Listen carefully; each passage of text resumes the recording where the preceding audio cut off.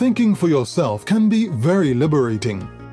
When people see a situation they cannot understand or do not want to accept, they attack. Lack of knowledge, misinformation, poor communication. Any one of these can make the head hot, the eyes cold, and the tongue sharp.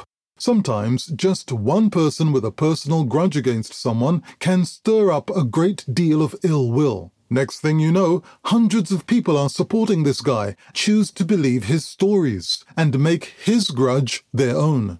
Even though they have never met the person he's having problems with, they are ready to attack.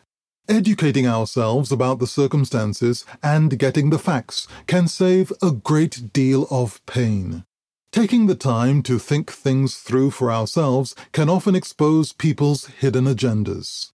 Thinking for yourself can be very liberating. Hope you have a wonderful day.